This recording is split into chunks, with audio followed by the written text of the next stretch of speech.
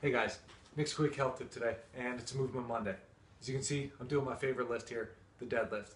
This is a very important one to be able to do because it's a great part of that bend movement. Now, form is also very important, just like with any other lift. So, it's about as simple as you can get.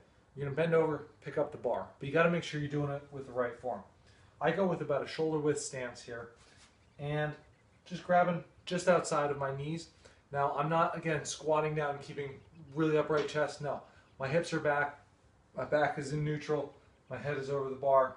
Shin is up. Bar is up against my shins. And I'm going to breathe in as I come up here.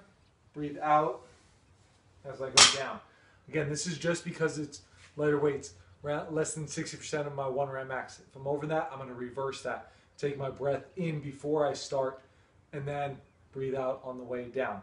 But again, very simple. Just coming in, getting in position, and just go ahead up with that breath. Pausing at the top, exhaling on the way down. Very simple. I would do a bunch of reps here, and it's one of those, you just practice it. You can do it with lighter weights, you can do it with heavier weights.